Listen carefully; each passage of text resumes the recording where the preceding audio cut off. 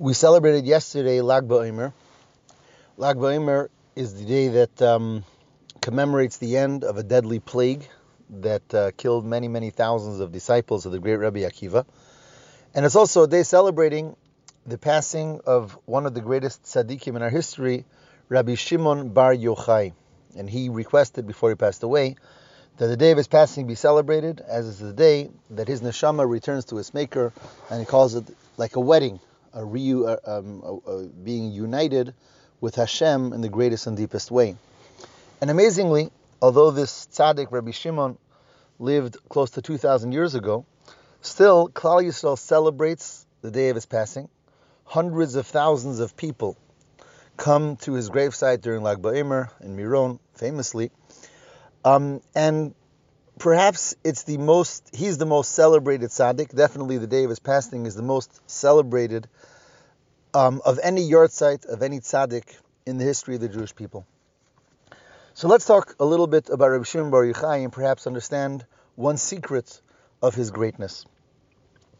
And to understand that, we'll look at a teaching that he gives in Pirkei Avos. We know that in these weeks between Pesach and Shavuos, every week on Shabbos, we learn one chapter of Pirkei Avos.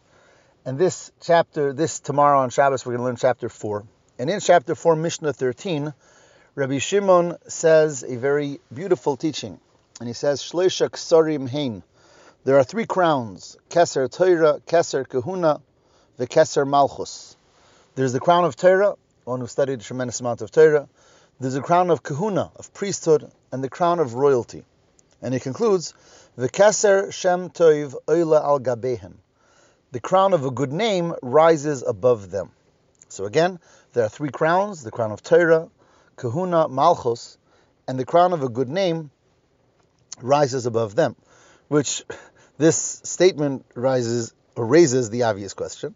There are 4 crowns, because he said Torah, Kahuna, Malchus, and then he talked about the crown of a good name, which is above them. So aren't there 4?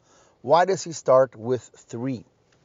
And to answer that, we'll look at a very famous story about Rabbi Shimon himself. Rabbi Shimon famously had to run and hide from the Romans, who were oppressing the Jewish people and all types of laws against religion and Torah teaching. And Rabbi Shimon had to hide in a cave together with his son, Rabbi Elazar, for 12 long years. They were hidden in a cave. The Gemara tells us that in those 12 years they studied Torah and they daven and they reached the highest levels possible of spirituality and of holiness. To the extent that when they left the cave after 12 years, whenever they saw someone who was involved in mundane activity, that person was, to put it in the Gemara's language, was burnt up. They couldn't handle it. They couldn't handle someone who was so material, so physical, so mundane, at the tremendous heightened level of spirituality that they were at. A heavenly voice comes out and calls out and says, "Did you come out of your cave to destroy my world? Go back to your cave." And Rabbi Shimon and his son went back to the cave for another full year. At the end of the 13th year, Rabbi Shimon comes out with his son, and again, his son is at that level that he's burning up things all around him. But whatever the sun burns up, Rabbi Shimon is able to heal, is able to correct at that point. In fact, Rabbi Shimon goes out and he finds townspeople and he asks them, "What can I do to help you?" And he does various chores in order to help the people. What's this story telling us? So at the end of 12 years, they were at the highest level of spirituality and they couldn't handle anything mundane, anything physical, anything material. 1 year later, at the end of 13 years, Rabbi Shimon was at an even greater level. And that was the level of understanding that as great and as spiritual and as holy he was, his greatness and holiness wasn't for himself alone. It was to help others who are not on his level. It was to spread out, to teach, to inspire, not to look down at. And that's what he gained in this final 13th year, which brought him to a level much greater than he was after 12 years. With that story in mind, we'll come back to his statement in Pirkei Avos. He says there are 3 great crowns. There's the crown of Torah, the crown of Kahuna, of priesthood, the crown of royalty, and they're wonderful crowns. But all of those crowns, when they're only for the person himself, are very limited. Because in life, we're not created just to be great for ourselves.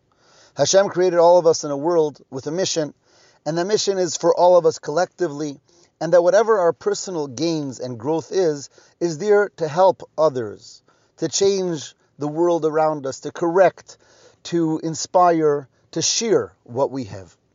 So Rabbi Shimon says in the Mishnah, there are 3 crowns, but the crown of a good name rises above them. He doesn't mean the crown of a good name as something separate from one of those original 3 crowns, but he means the crown of Torah, is it for yourself or is it also to help others? And that's what the good name is. It's not just about yourself, it's about how do others perceive it, how do others benefit from your Torah study.